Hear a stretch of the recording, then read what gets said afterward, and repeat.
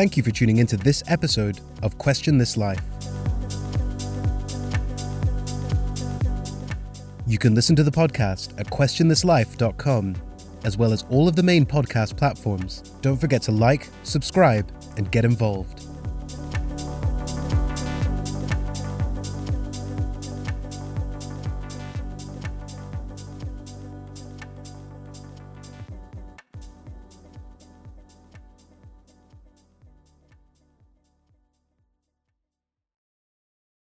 Hey everyone, and welcome back to Question This Life. It's nice to have you here. Thank you for tuning into the show. I apologize in advance, and this might be a little bit of an issue in this episode. I have a couple of cats running around, and they're deciding that this is the time they're going to be most noisy, which is typical, but there you go. Cats are conscious beings that might even be, in many ways, superior to humans. Maybe they are the gods walking around the earth. Who knows, man? If you into that kind of stuff and a little bit of the weird conversations, then definitely listen to a couple of the other episodes on the show. There's one called What's Behind a Cat's Eyes, where I kind of get into that a little bit deeper. As usual, I'm going to split the show into two sections. The first section is catching up with your host. I'll tell you a little bit about the week gone by and a couple of things that are on my mind, some reflections and so on.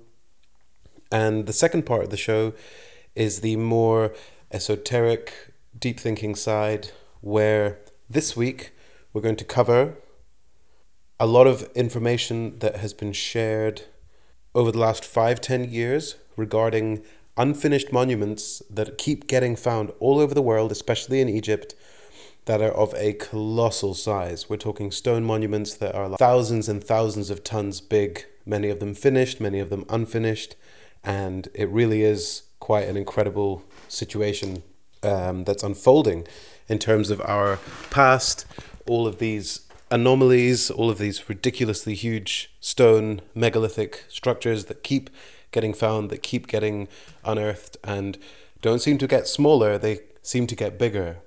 Every single time something is dug up and investigated, it seems to be bigger than it ever was before. So more on that in the second part. You can always go into the show notes and see the timestamp for when the first part ends and the second part starts. So if you're not so interested in the week recap and you just want to get into the more ancient civilization part of the podcast, then you know what to do. Just scroll down, look at the text, find the number, and skip yourself over to there. So with that in mind, let's keep going with the first part of the show. A look at the week gone by. So you're not going to be hearing this, but I'll be clipping in and out a little bit because of my the cats. They're making a lot of noise. They're ruffling around some boxes and stuff, and if it just gets a bit too much, I've got to kind of go over there, give them a little pet, give them some food periodically. So if this podcast sounds a little bit stop and start, apologies. So yes, how has the last week gone then? It's been a good week, a very busy one in terms of stuff going on. One of the biggest projects I'm working on right now is a comedy sports show. I'm collaborating with a fellow comedian, and we spent the last couple of weeks filming and taping ourselves, having conversations, watching sporting events, watching wrestling events, and riffing, just having fun, creating some content. And that process has been really enjoyable, and I'm really looking forward to how that starts to crystallize into a show with a niche and a shtick and a plan to move forward. We've already got a name, we've got the basic concept, we've already filmed some raw content, and now the process starts essentially to come up with something unique. Actually create something that's valuable, that's going to want to be watched and enjoyed by hopefully a lot of people. This is a piece of content. It's a project that I'm really looking forward to continuing, and that I'm quite interested to see how it goes, because this is a very, very digestible, easygoing content format. I'm sure it will have its serious points, but all in all, it's an entertainment show about sports and sports entertainment and memorabilia, nostalgia, and it's me and a silly mate of mine, and we just keep things usually quite silly when we hang out. So that's basically what we're going for. I'm very looking forward to seeing how that all pans out. This is something that I really had to digest and kind of understand, is that nowadays you can't just have a show where it's just a couple of people talking, or you're just going to wait for it to grow organically, even though there's no kind of angle or shtick or plan. It's just sort of, let's put these funny people in a room and then just get them to talk to each other. That's might work, but the advice that I'm hearing from a lot of the leaders out there in the podcasting world, in the content creation world, is that people expect more. They expect an actual show. They want to tune in and watch something. They want, recurring themes, recurring characters, recurring names. They want to feel part of the show. They want to kind of be part of your audience. So we don't want to fall down that trap, and it's another reason why this podcast has become a lot more formulaic. There's in terms of the structure being in two parts, having a nice clear intro, a little bit of music in the middle. I'm using similar workflows and so on in the editing. I've increased the capacity of my equipment and my understanding of the software and so on, and all of that has come because I want this show to be an enjoyable thing that people will stumble upon, get absorbed by some interesting topic that maybe they've heard about, maybe they haven't heard about it. They'll maybe formulate their own opinion. They'll maybe start to research and to look into something that they've maybe wondered about, or it's the first time they're ever hearing it, whatever the journey might be. And then someone might just go down a couple of interesting information tunnels and then find themselves as a more knowledgeable, more open-minded person on the other side. And if that just happens, that's happened to me in my path, in my situation. That's happened to me multiple times. That's what I'm all about, is expanding the mind, expanding consciousness, and really kind of coming to terms with what's going on. So as much as is possible. And then also, to some extent, learning to accept it and learning not to take things too seriously, to live in a place of abundance and love and compassion.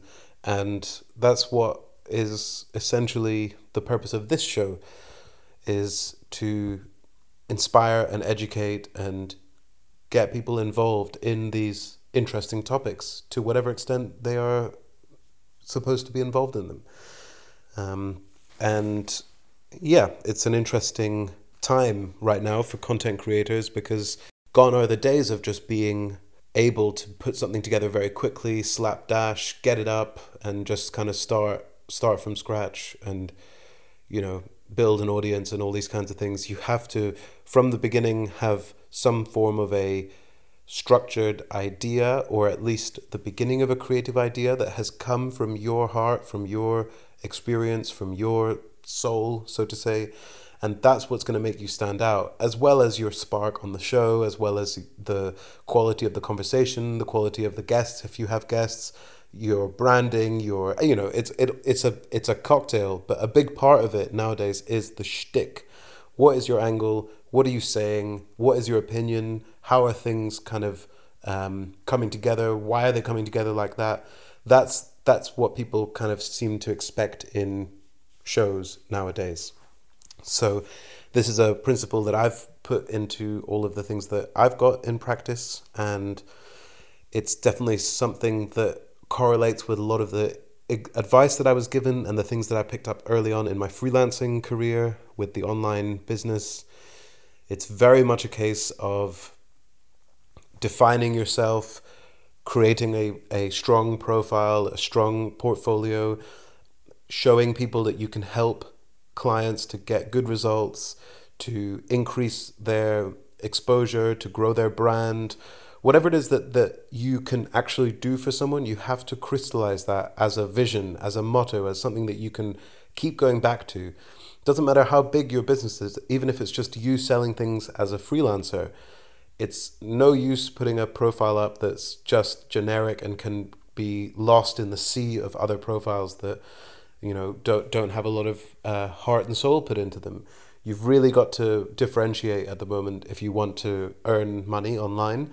And it's not actually that challenging to differentiate. You just have to put the wheels in motion and put the effort in, and then it's actually quite straightforward. You know, and it's a parabola, so it exponentially gets easier once you have more projects, more work. And I guess the same would be to say, once you have something of an audience, to grow it, or once you have the first project you get in the freelancing world, to get your next one. It, you know, the hardest thing is to actually put the bit of thought in at the beginning, and also get it up and running. The hardest thing is to just get it up and running. That's definitely the hardest thing, to go from having nothing to having something, and then optimizing that something. That's the key thing. You can't just rest on your laurels and just expect people to find you, expect people to follow you, what you're doing.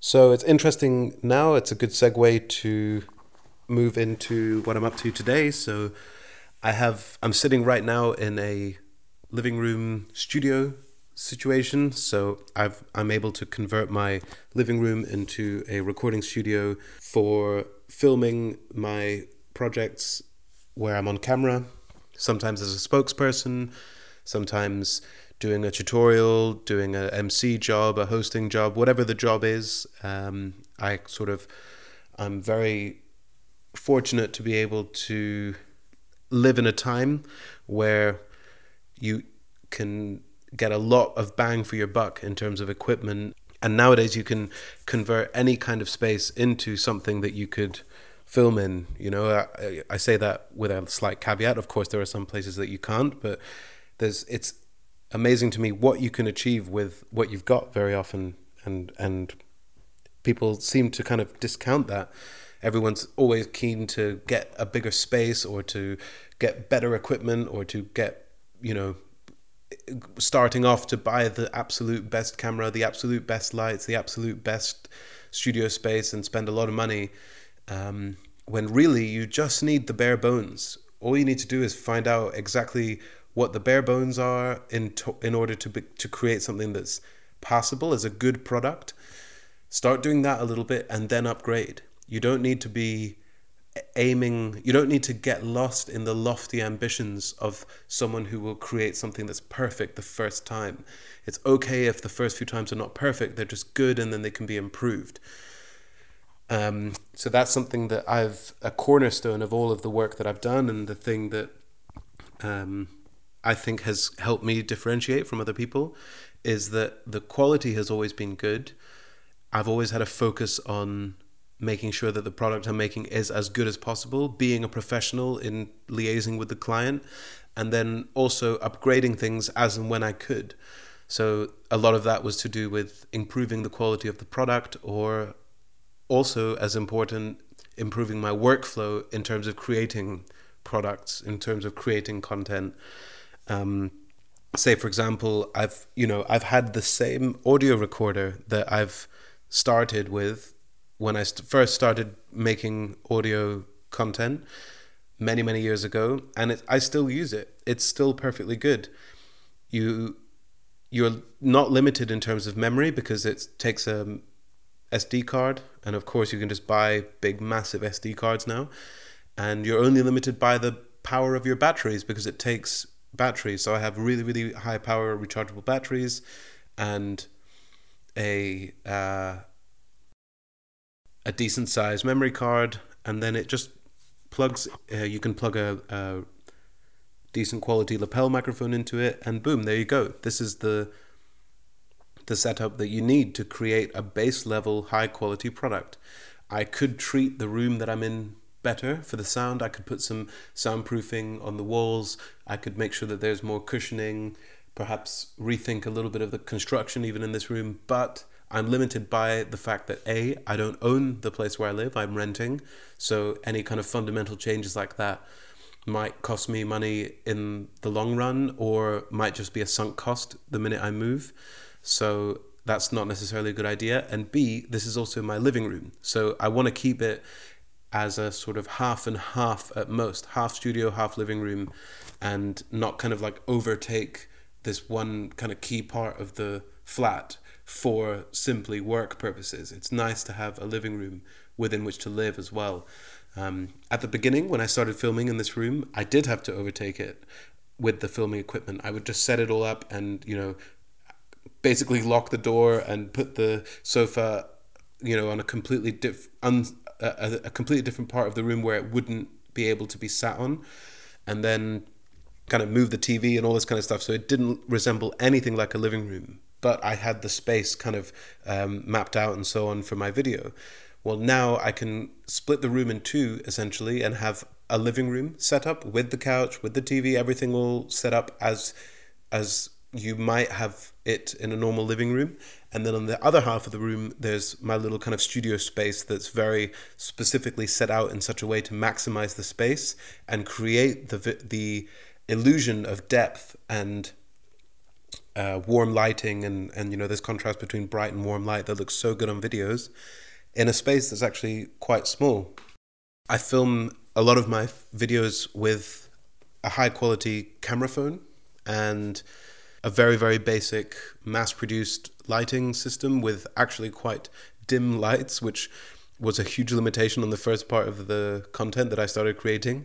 But recently I was able to reinvest some of the earnings I had from the freelance work, and I bought some really, really good studio lights. So that's just upped my quality. It's upped my speed in the editing because the lighting's usually kind of spot on first time. And all of that means more work, more investment to upgrade things, and so on and so on. And that's how it builds. So it's just kind of nice to be recording this podcast whilst recording this podcast that is an outlet for my inner monologue and my thoughts and the things that are kind of, a part of my life right now, as well as looking into these interesting, esoteric, symbolic, ancient civilization related topics that I find so fascinating. All the while I'm also sitting in the studio set where I'm about to film something that's a paid piece of work for a client that's taken a long time to kind of build and grow that sort of base and so on. So it's times like these where I just feel so grateful. I feel so grateful, so humbled, so challenged, and I'm just so grateful really for the opportunities that we have now in terms of technology, in terms of connectivity, in terms of equipment. It's just so anything is possible basically. It's up to you, the levels of the ceiling that you can reach in terms of content creation, growing an audience, earning your own financial freedom, becoming a sovereign individual. All of these things are up to you, and really you just have to use the tools that are available nowadays, get some elbow grease in there and some effort, and you will be able to make it happen. So that's kind of like my 10 cents this morning, feeling obviously quite pumped up, quite motivated, and so be it.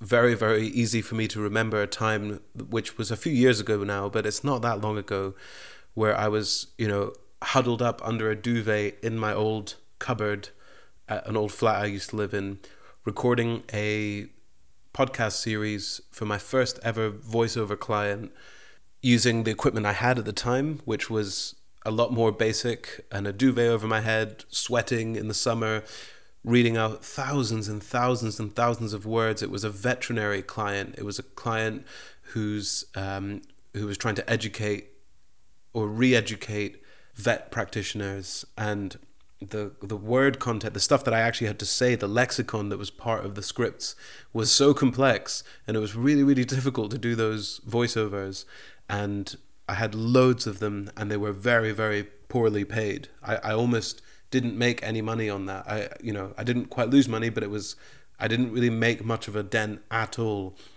The purpose of that project was just to get the ball rolling. It was the first thing that I won, and I just wanted to get a 5-star rating and to do a good job. So I spent hours and hours and hours on it without earning any money.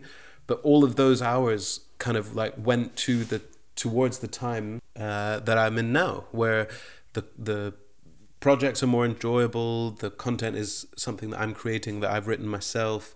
It's being done using, it's still not state of the art, super duper crazy equipment, but it's better than, what it was before. And that's all it is. It's just a progression on what it was before.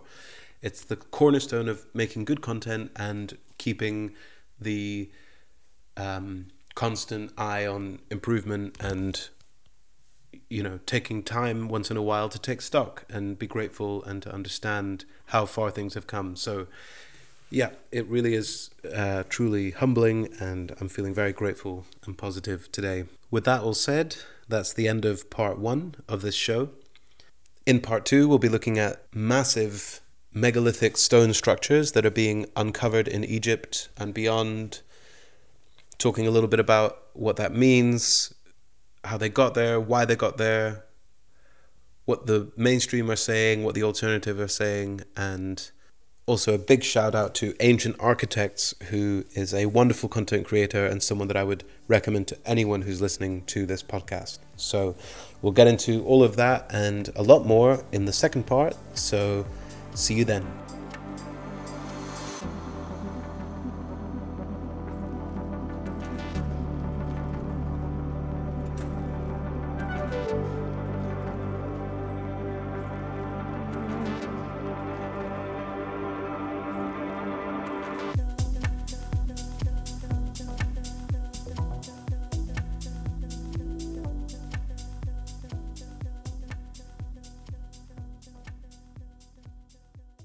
So, welcome to part 2 of this episode of Question This Life.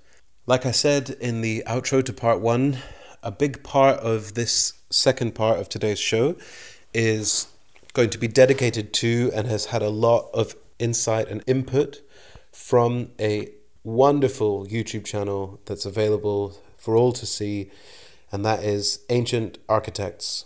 If you haven't ever seen a video by Ancient Architects, then by all means, go on YouTube, find Ancient Architects. I will put the link in the show description, and just go to videos and then sort by most popular, for example, or look at some of his playlists, or just kind of scroll down and have a look at the stuff he's been posting over the last few years. And you will come across a plethora of awesome videos, really, really, really well put together videos, narrated by an expert on the topic. He is someone who has opened my eyes and opened my mind into a lot of the ancient mysteries, with a sort of major focus in terms of lost ancient high technology and these massive structures all over the world that seem to defy our current understandings of matter and architecture and building and so on, and confront us and stare at us completely in a way that's completely anomalous, in a way that just makes absolutely no sense if you're willing to use a critical eye to look at them.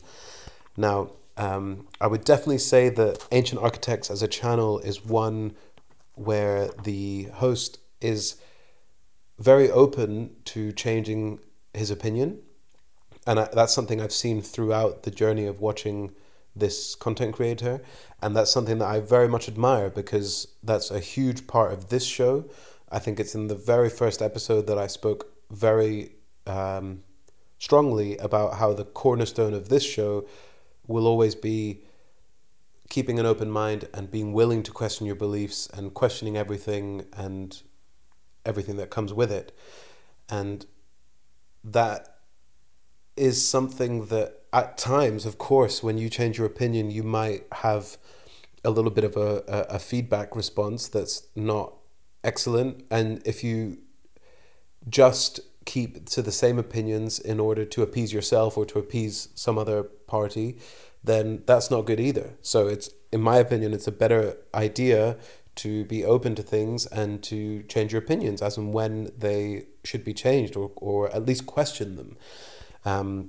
There are certain opinions on that channel that have changed over time that I don't currently agree with, but it does not at all detract from the quality of the show in my eyes and how much I appreciate it. And every single video that is put out is done with a real thinking, and it's obviously a very, very engaged and intelligent expert who's narrating the content. As I've also seen him appear on podcasts, and he's popped up in a few different videos as well on camera, and he really is just an awesome dude. So shout out to Ancient Architects and Matt, the host. And I really, really would love one day to have the opportunity to speak to Matt and to exchange ideas and so on. And I'm hugely grateful that this channel exists and that it has given me so many insights and so many interesting concepts to grapple with in terms of the ancient past and what might be a forgotten episode in human history. So that's just a general plug. Go watch Ancient Architects. Go submerge yourself in that channel, in that library of awesome content. And one recent thing that's been published a lot on that channel is a number of fairly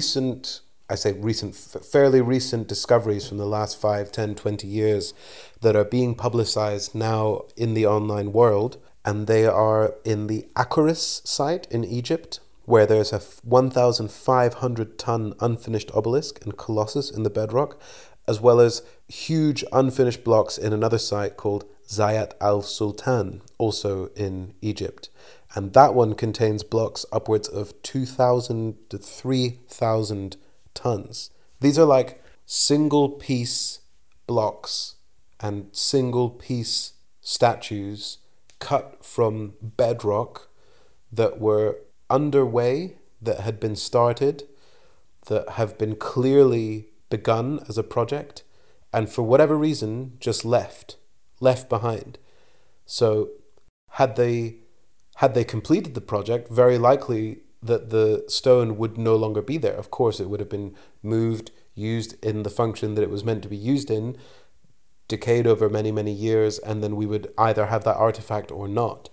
The incredible thing about these unfinished artifacts in terms of these megalithic stone structures around the world, especially in Egypt, is that they're just there. The quarries are there and the structures are there, and it doesn't make sense that that's the case. It's unbelievable to see something like, even if you go back to the unfinished obelisk, the one in Aswan that is well known in Egypt. If you haven't looked into that, go and Google right now and look up the Aswan unfinished obelisk in Egypt. This is a unbelievable feat of achievement. It's a complete obelisk going from top to bottom that was, I don't know, let's say 60 to 70% quarried out of the bedrock, but the remaining 30 to 40% is still there of the bedrock. So you can see the process stopped halfway, approximately, where they were taking something that is of a hardness level that's daunting to us now, and literally it seems to be, based on the marks that are left in the stone, they were kind of scooping it out of the bedrock. So they're scooping it out bit by bit and then flattening the sides that need to be flattened and cutting the corners that need to be cut. Now, the conventional way of explaining this is that they used stone balls, which they bounced off the bedrock in order to chip away at this over ridiculous lengths of time. Now, if you go as well on YouTube and have a look at this description in action, you'll see for yourself that it makes no sense in terms of explaining the splendor and the amazing nature of these unfinished works that are just sitting in the bedrock in megalithic sites all over the world, especially in Egypt. That's not a good way of describing how these were built. If you just take a critical eye for one moment, you'll notice that doesn't make sense. You'll understand that doesn't make sense.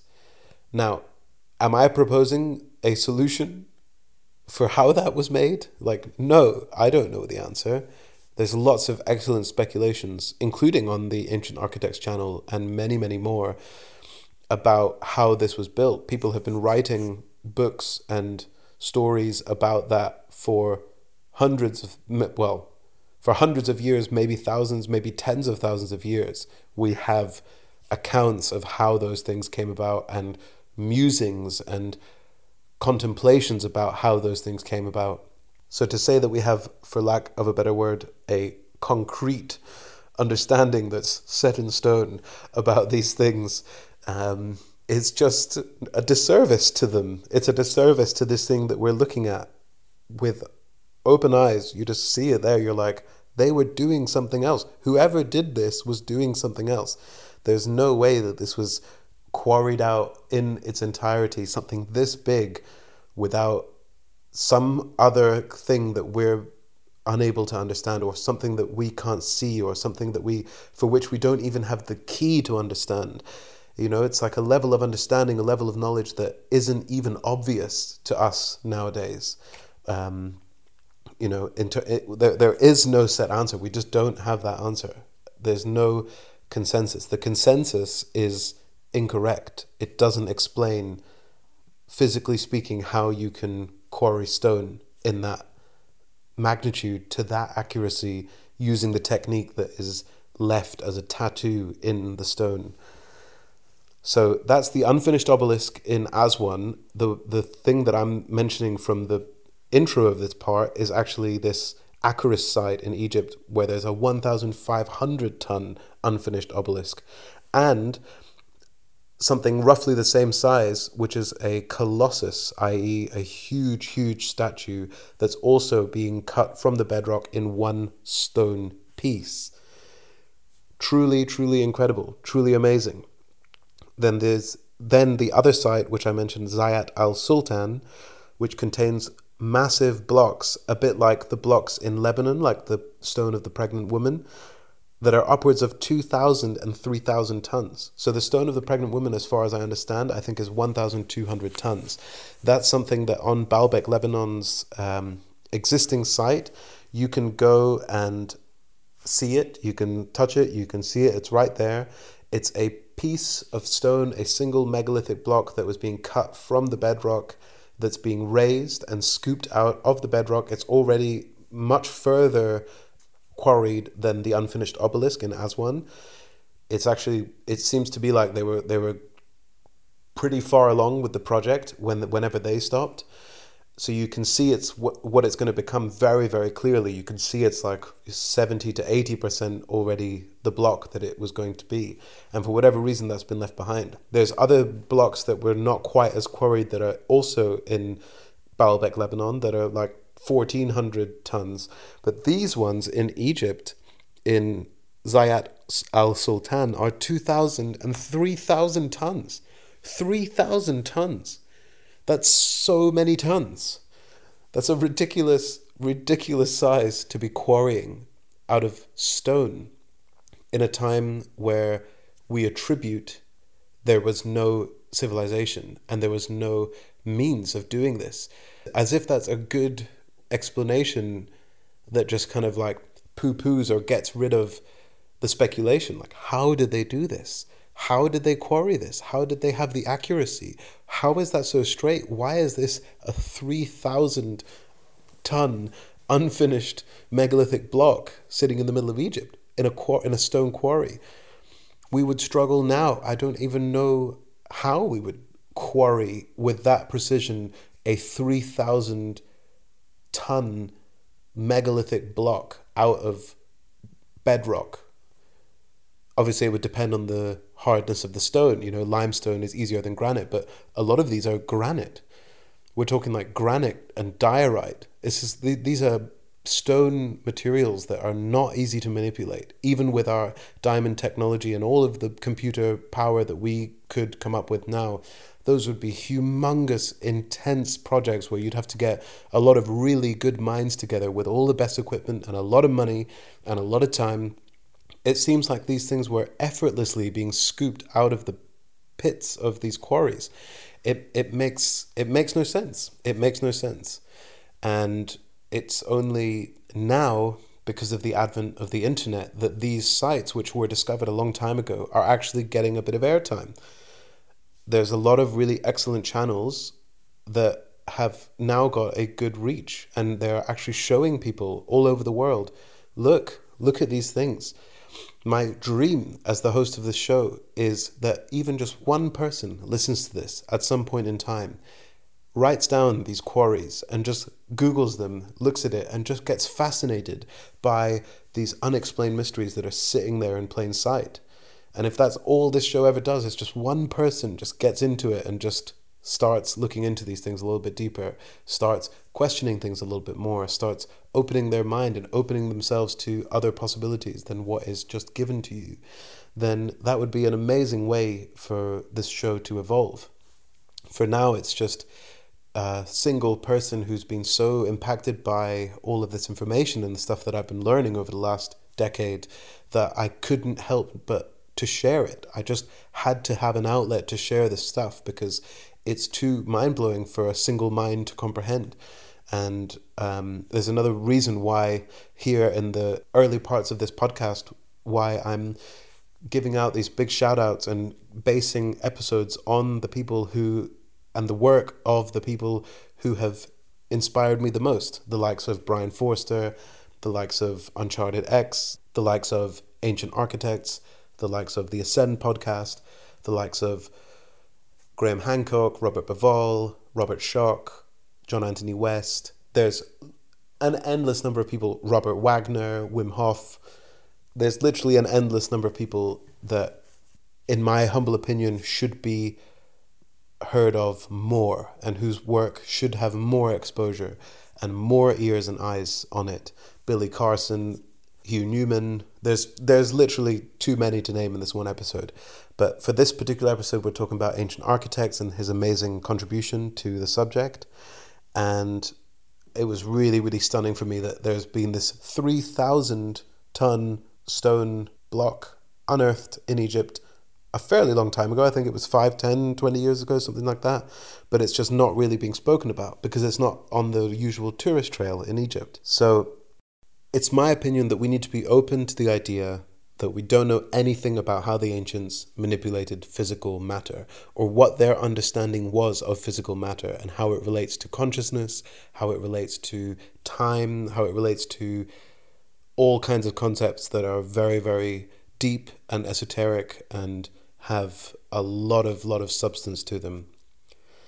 It doesn't mean necessarily that they had mechanical or computerized diamond technology or any things that we would consider today to be technology. It's my humble opinion that perhaps there was more. Perhaps there is more. Perhaps there is still more, and we just don't have the access to it. We just don't have the key that gives us that understanding. All we have is the remnants, the evidence, these things in stone, the unexplained hominids and so on that are being found and their skeletons are being found. All of these really crazy mysteries of the past that, the Antikythera device, there's a whole episode on that. What dreams are, all of these strange phenomenon that we go through, like synchronicities and deja vu. It seems like there's a lot that we don't know, is essentially what I'm saying. And I really have no idea how a lot of this has come together.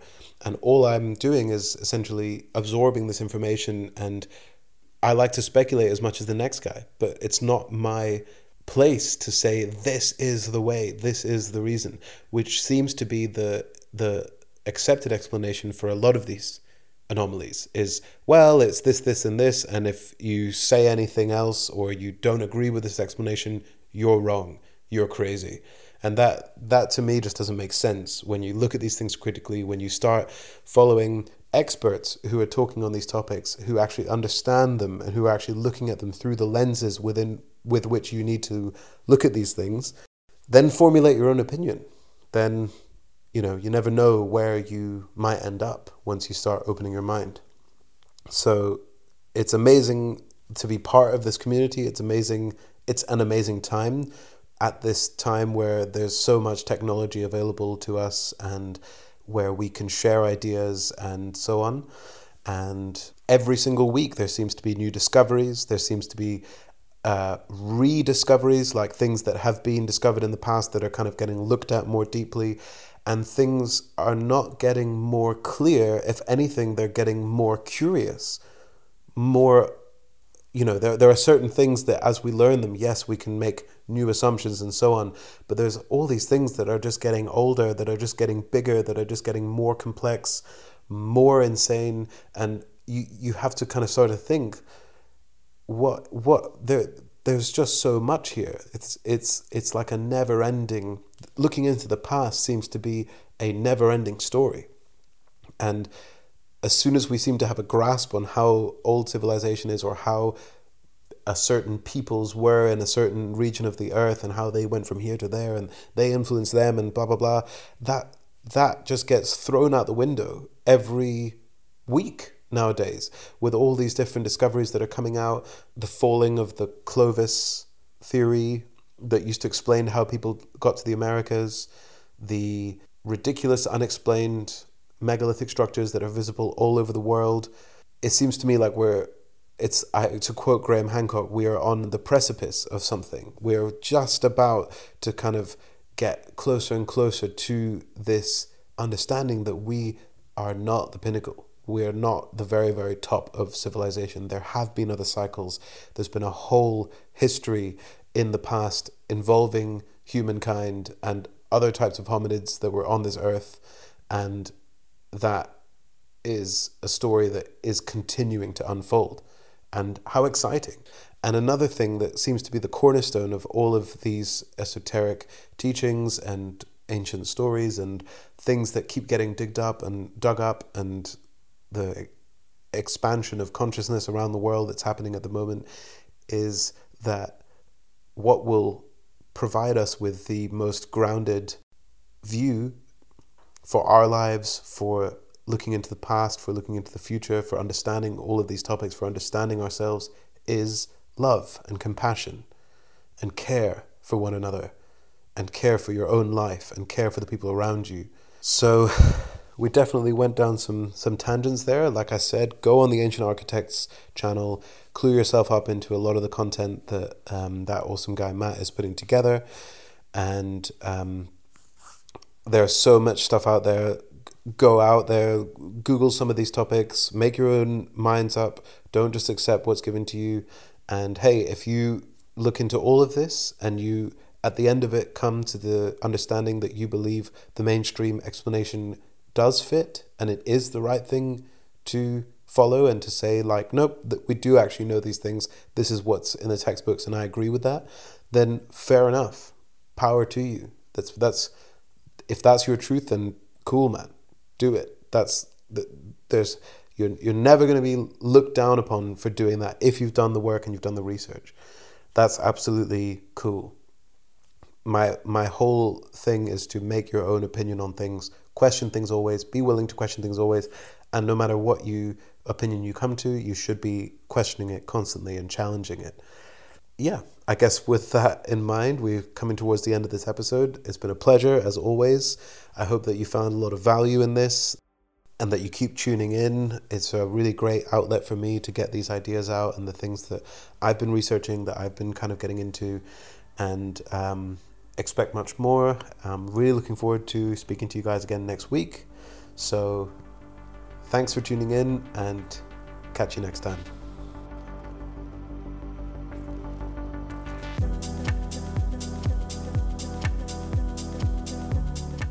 Thank you for tuning into this episode of Question This Life. You can listen to the podcast at questionthislife.com, as well as all of the main podcast platforms. Don't forget to like, subscribe, and get involved.